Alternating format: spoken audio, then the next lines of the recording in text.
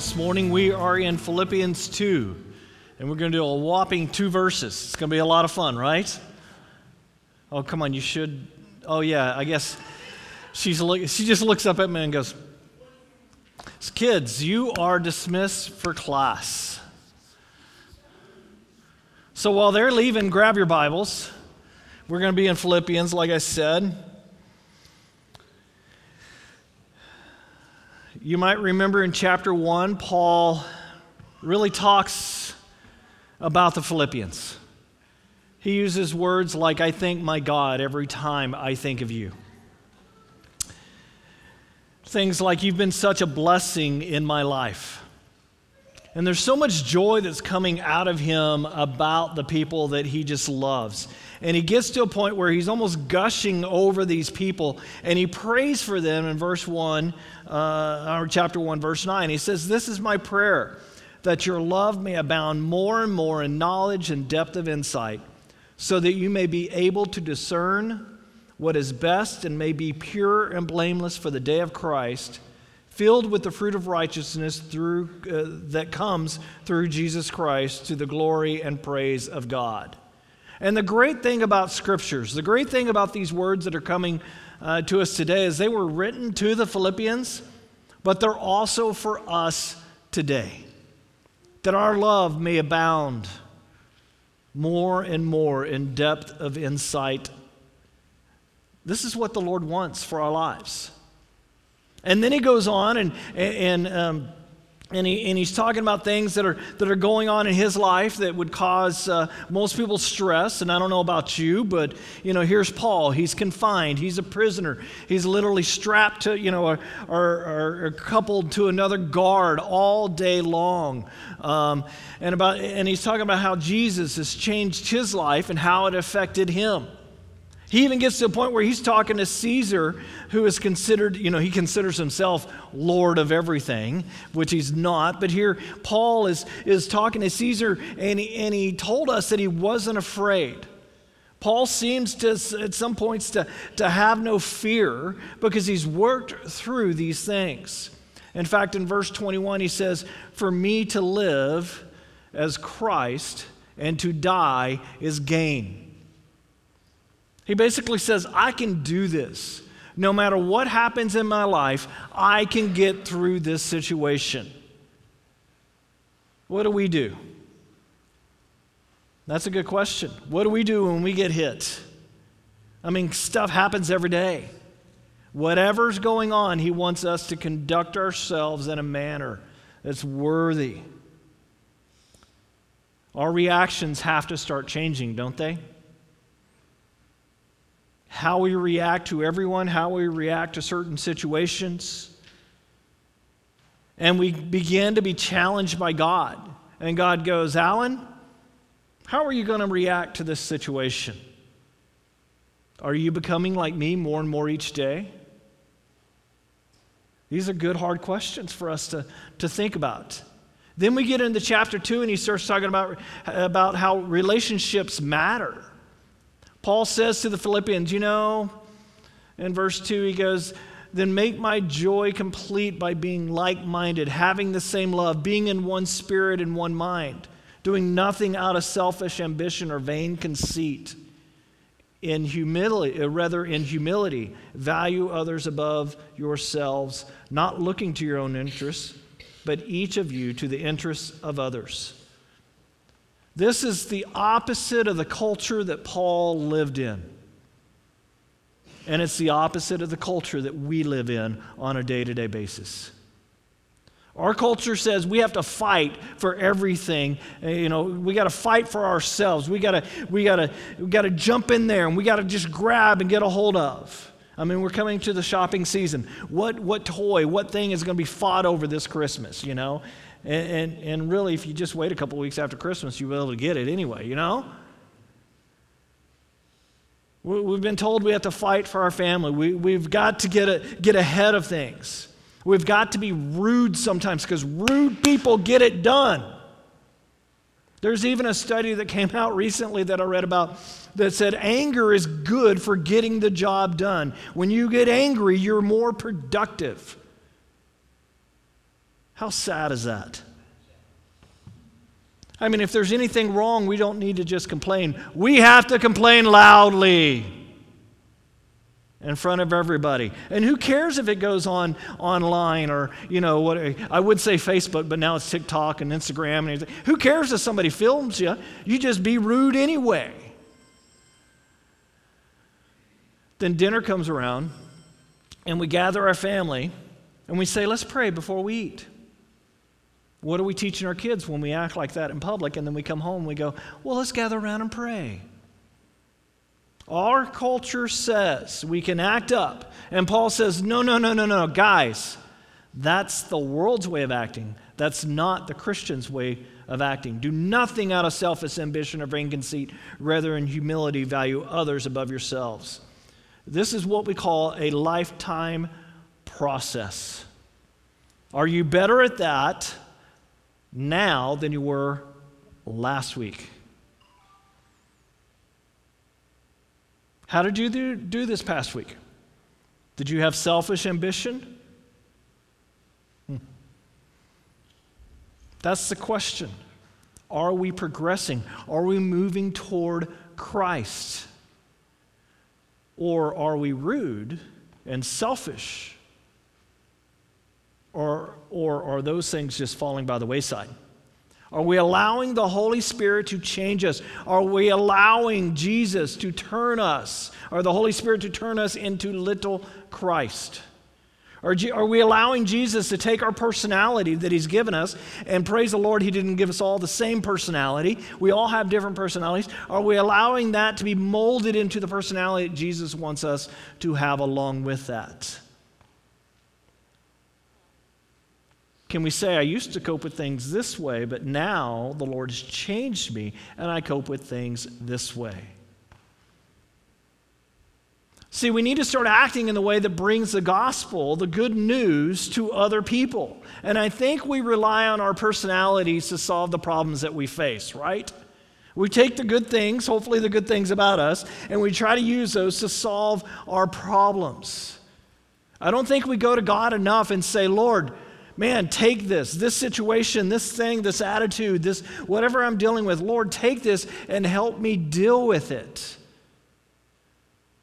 Because I can't handle that person very much anymore. But I think we rely on our personalities a little too much. Well, I can just solve this problem. Just let me take care of it. What really happens is, we're the ones that end up interfering with God. God's trying to work, and then we get in God's way because we're trying to take care of the issue. Now, last week, it was all about who Jesus was today and who Jesus will be in the future. What He gave up for us. He gave up all sorts of things. He limited Himself in so many different ways to come down to this earth, to be born of a virgin, to be born as a human, and He was God. Yet He limited Himself on purpose, just so we could not say, you don't know what we're talking about. God knows exactly what we're talking about. And for some weird reason, He chose to live for 33 or so years. Why? Because He wanted to be tested in every way that we're tested in. He knows because He went through it Himself. How were you tempted this past week? Go ahead and just tell your neighbor. Okay, maybe not. Can you envision Jesus Christ being tempted in the way that you were tempted? Because He was. We're like, no, He's God. No, He was tempted.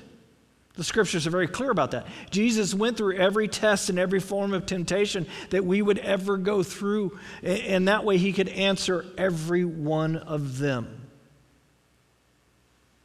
See, I think this is in the Bible to remind us what He gave up, because so often we think we're giving things up to follow Jesus. I mean, I can even remember when I finally went to my family and said, I think I'm going to go in the full-time ministry. I think the Lord's calling me into full-time ministry. One of my brothers goes, you know you're not going to make any money. And he was right. You know what I'm saying?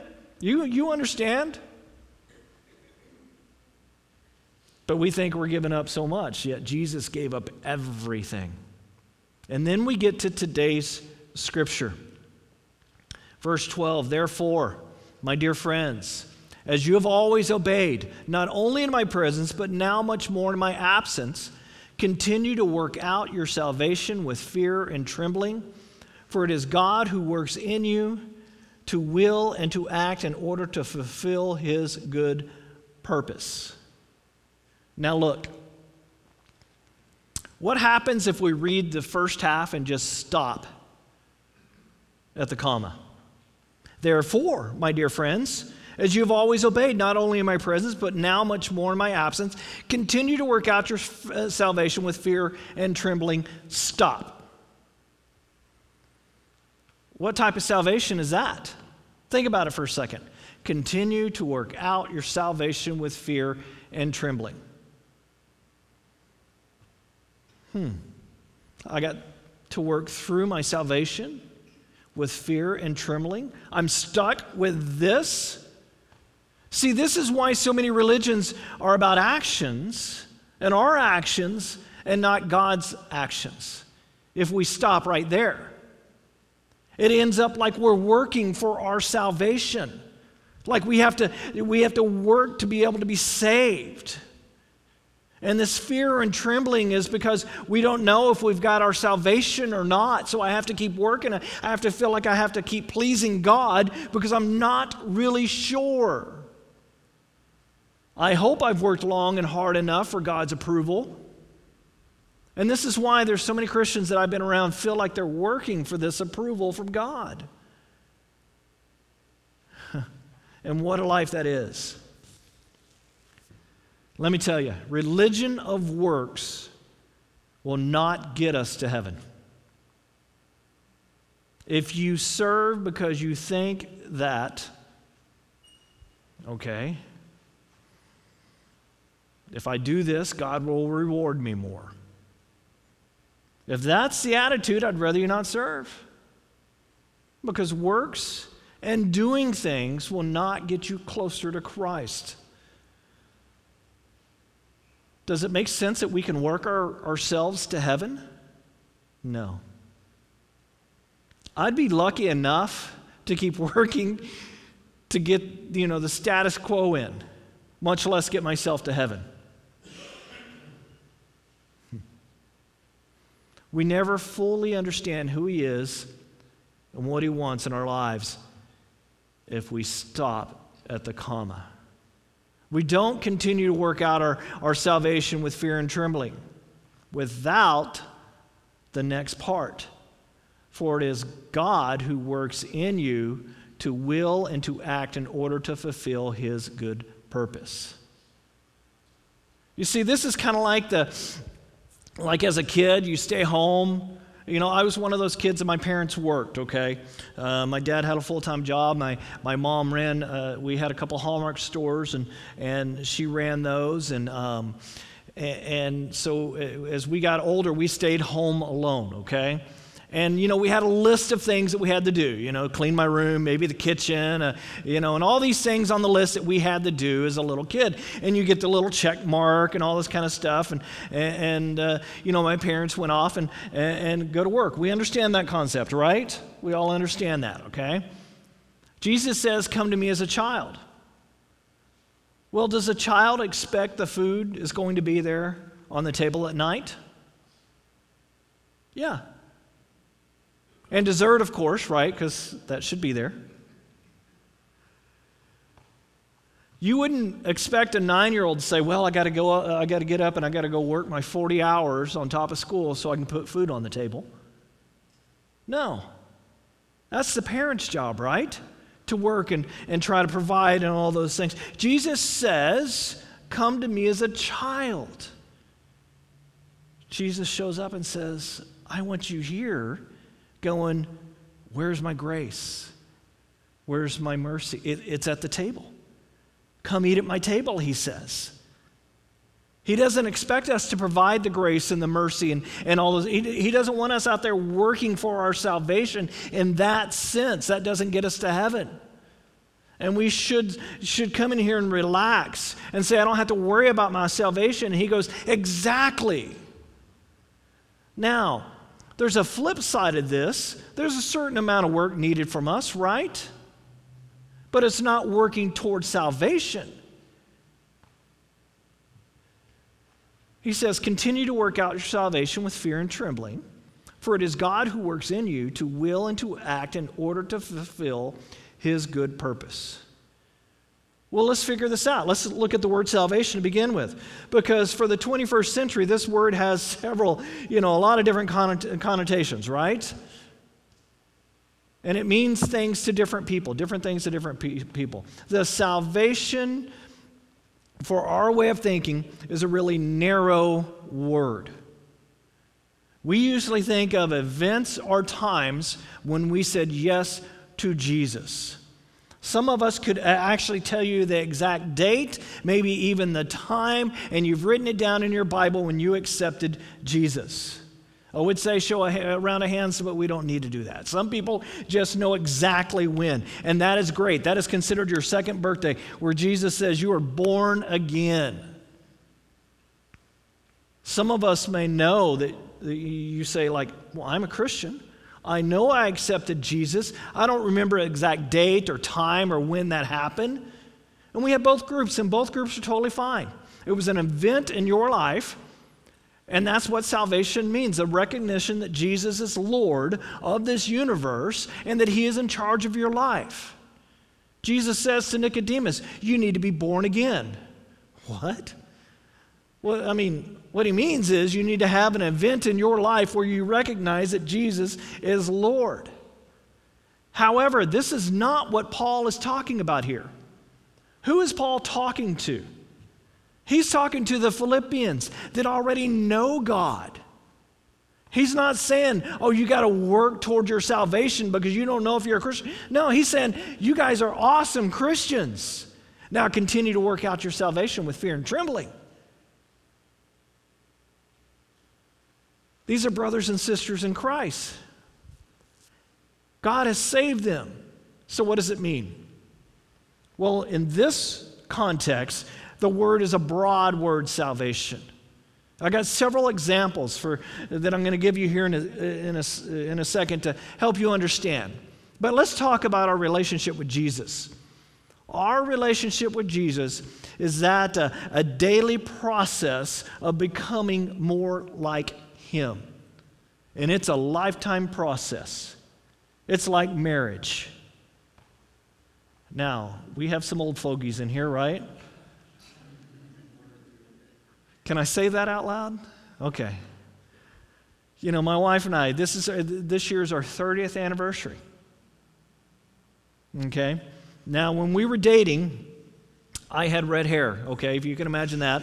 My hair was kind of an auburn hair, and so was hers. Now, as we've gotten older, both of us have turned brown. I don't know why.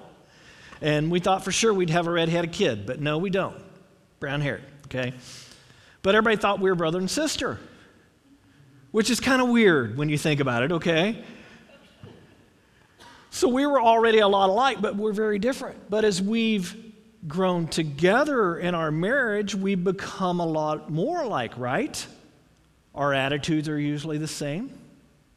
Our thought patterns are very similar. The things that we like as a family, the things that we want for our kids are usually somewhat the same. Now, they can vary a little bit, but we've become one in that sense, right? This is like with Jesus. The more we're around Jesus, the more our thoughts become like his thoughts. It's a process. And if we take care of the little things, when the bigger things come along, we understand how to react, right? We react more like him. Paul is talking about this. Work out your salvation or your relationship with God with this fear and trembling. It doesn't say work out for your salvation. It says continue to work out your salvation. So what does that mean? 3-word pictures in the Greek. And you can kind of attach to whichever one of these kind of relate to you. And they're all correct in the Greek, okay? And they all relate. This is how they were used during New Testament times in the Greek literature, okay? First, think of a math equation.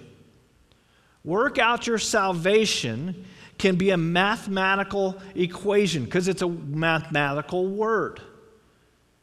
It's like working out a math problem, right? With math, there are knowns and there are unknowns, right? And then there's results, the end product.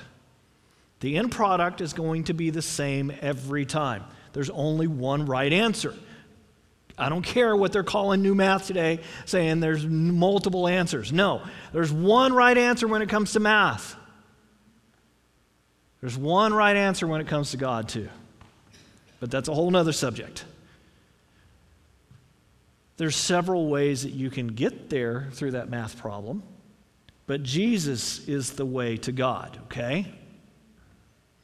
God is never going to give us a huge problem in life when we haven't worked out the smaller situations. Now, yeah, I got a son that in 3rd grade, he told Lisa, "Can you teach me algebraic equations?" So he started doing that, okay? His teacher last year or the year before, I don't know, he's doing the math stuff. They do math stuff on computers now.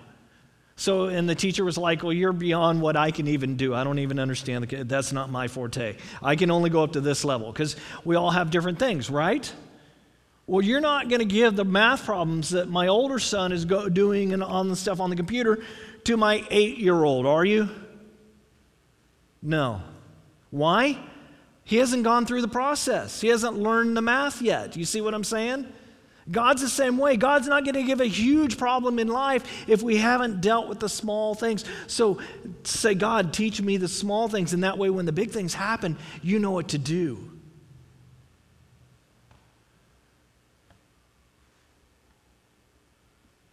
As we mature, we start figuring out this process. And Paul says, work out your salvation like a math problems. Sometimes this means, okay, I figured it out, and now I model this for other people. I can help teach other people. Maybe it's junior high, maybe it's high school, maybe it's an adult Bible study. I learned this, now let me teach others. In math, you do that. Once you learn the process, you start figuring out, oh, I can use the same process over here. Same technique. Now, for the non-math people, let's get away from math, right? The second Greek concept, and some of you probably thought about this when I first said it, the word means to work out, okay? What do you think that means? I mean, it's obvious, right? You get fit. You get to a certain level where you're working out. And if you work out to a certain level and you stop, what happens? You become flabby again. Now, I don't like to talk about flabbiness, okay? None of us do, right? But if you start a regimen, a routine of working out, the flabbiness goes away. Your muscles stop deteriorating, right? We have to keep working out. I was around sports for a long time, okay, as an athletic trainer, sports medicine. And I would talk to different guys, and come to find out you could work out at a certain level and a certain intensity, and then you kind of plateau. You wouldn't get any fitter, you wouldn't get any big or anything, and you couldn't, they couldn't fine-tune anything. You wouldn't tone anymore. So what they would have to do is change the technique of what they were doing, how they lifted weights, or change the weight, the style, how much they were lifting, how often they were lifting, to further in the process, to go further, to work out their salvation in a sense, just like you work out your body. Once you get to a certain level and we figure this out, hey, let me try a different technique. Let me try something else. The Lord may want me to do something else, because the Lord should dictate how we serve, where we serve. Exercise is good for our walk with the Lord, right? It's good to sweat sometimes. Not to earn something, but it's a response to our Lord. It's a response to God's saving grace in our life. It's a byproduct when we become healthy. One way to become healthy is to start serving other people. Paul likens this to working out. Those that went on the mission trip and those that helped support the mission trip and worked to get the mission people to go to the Philippines, that is working out your salvation.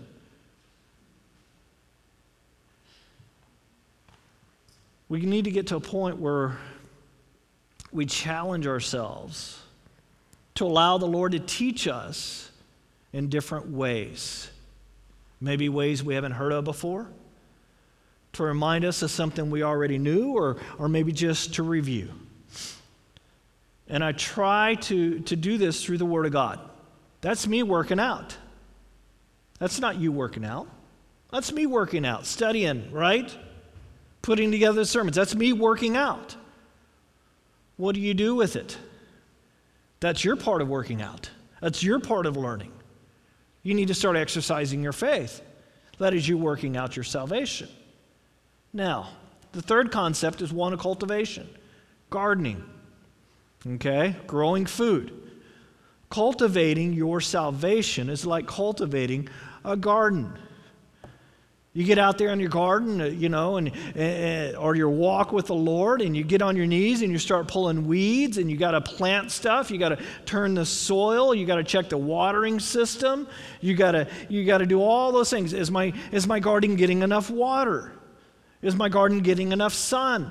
Are there weeds I need to pull out? That is your walk with Jesus. See, salvation is a continual thing. He's continually trying to change us and mold us into who Jesus is. Now, the actual salvation event is different. See, the salvation event is when you recognize that Jesus is King of the universe. The salvation process is how you're being molded into Jesus. You see the difference between the two? Paul is using the second one, not the salvation event. So Paul is saying work out your salvation like a mathematical problem, or work out your salvation like you're exercising, or working out your salvation like you're tending the garden every day. Now I dare say that every one of us could relate to at least one of those, right? This is what it means to work it out, to go into the Scriptures. And we don't want to just make up our own stuff. We need to get it from the Word of God, right? Now, why would Paul include words fear and trembling into this concept? Who are we afraid of? Well, sometimes we're afraid of God, right? See, sometimes our path just kind of gets ingrained into our head that I'm in charge and God's not. Now, do we want to upset the man that's in charge? I don't want to upset God. I dare say I probably do sometimes. I know I do sometimes. Because when he gets home, you're going to be in trouble, right? You're going to have to deal with that. Many of us are just scared. And this is why Jesus came as a baby. This is why he chose to be one of us so we could understand that there's nothing to be scared of when it comes to God. He says, come to me as a child. When did Jesus become intimidating? He didn't. He didn't. He came to serve us. He came to us. He came to love us. He came to forgive us. And if you've ever done something really, really bad in your life, whether anyone knows about it or not, you know that God knows. And I'm telling you, if you ask for forgiveness, he will give you that forgiveness. You do not need to be scared, and you will become clean and pure just as if you walked with him from day one. This is how it works. God does not grade on a curve. He doesn't. Whether you get salvation at the very beginning of your life or at the very end of your life, if you come to him, he gives you that forgiveness and that mercy and that grace and that salvation. And if you receive him, he will accept you and become a part of your life. He says, I'm knocking at the door. All you have to do is open it. And when you open it, I'm going to come in and I'm going to become a part of your life. I'm going to sit down and I'm going to eat with you. I'm going to have a relationship with you. I'm going to drive on the freeway with you. I'm going to go to work with you. I'm going to hang around the house with you, and I'm going to try to change you into who I am if you allow me to. So what does it mean, fear and trembling? Well, I went to Amplified Bible about this. Okay, Amplified Bible takes the words and just kind of expounds on them and says, it could be, here's several words that this means, okay? So one of the words is reverence, or using serious caution, or critical self-evaluation to avoid anything that might offend God or discredit the name of Jesus Christ. So what do we have to be afraid of? Not God. I think we should be more afraid of ourselves getting away from God, that we come in between that relationship between us and our Lord. See, the fear and trembling is, if I don't stay close enough to the Lord, then I need to start fearing what's going to happen because I've strayed, because I'm going to be attacked and I have no protection, right? If I don't stay close to God, if I stop representing him, then I'm out there on a limb, and who knows what can happen. And if I don't stay close to God, God can't change me. I'm going to start walking in the flesh, and I'm going to stop growing.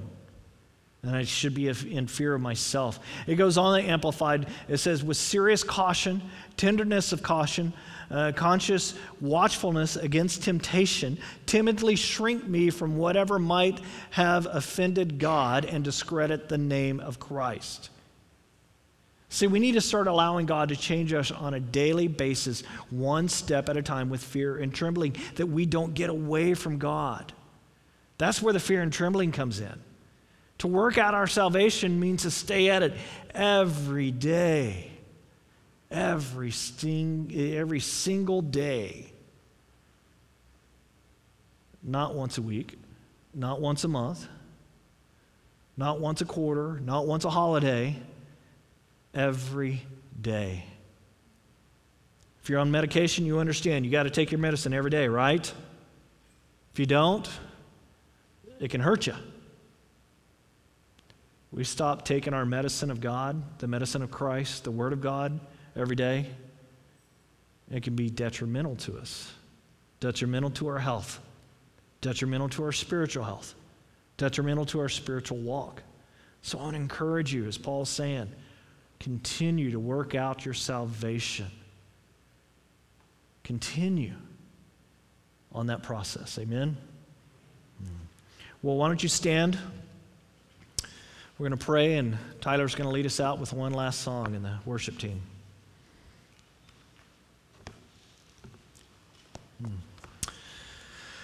Lord, we thank you for these encouraging words by Paul. I thank you that Paul didn't come in and just slap us around and say, you're idiots for not continuing on the path of God, but instead Paul's words are encouraging to us. That we should work out our salvation with you. We should continue in this process. Lord, I pray you help us with this process. I pray that we allow the Holy Spirit to mold us to become more like you. And the Holy Spirit would gently nudge us towards you. And if we get off the path, Lord, we pray that we remember that you're willing to forgive, and all we need to do is ask for it. Lord, we ask for forgiveness of sin, the sins that we know about and the sins that we don't. And we thank you for cleansing us, that you see us differently than we see ourselves. And I pray that we do that each and every day. Now the Lord bless you and keep you. the Lord's face shine down upon you, and may his face always turn toward you when you ask for his forgiveness and his help. In the name of the Father, Son, and Holy Spirit, amen.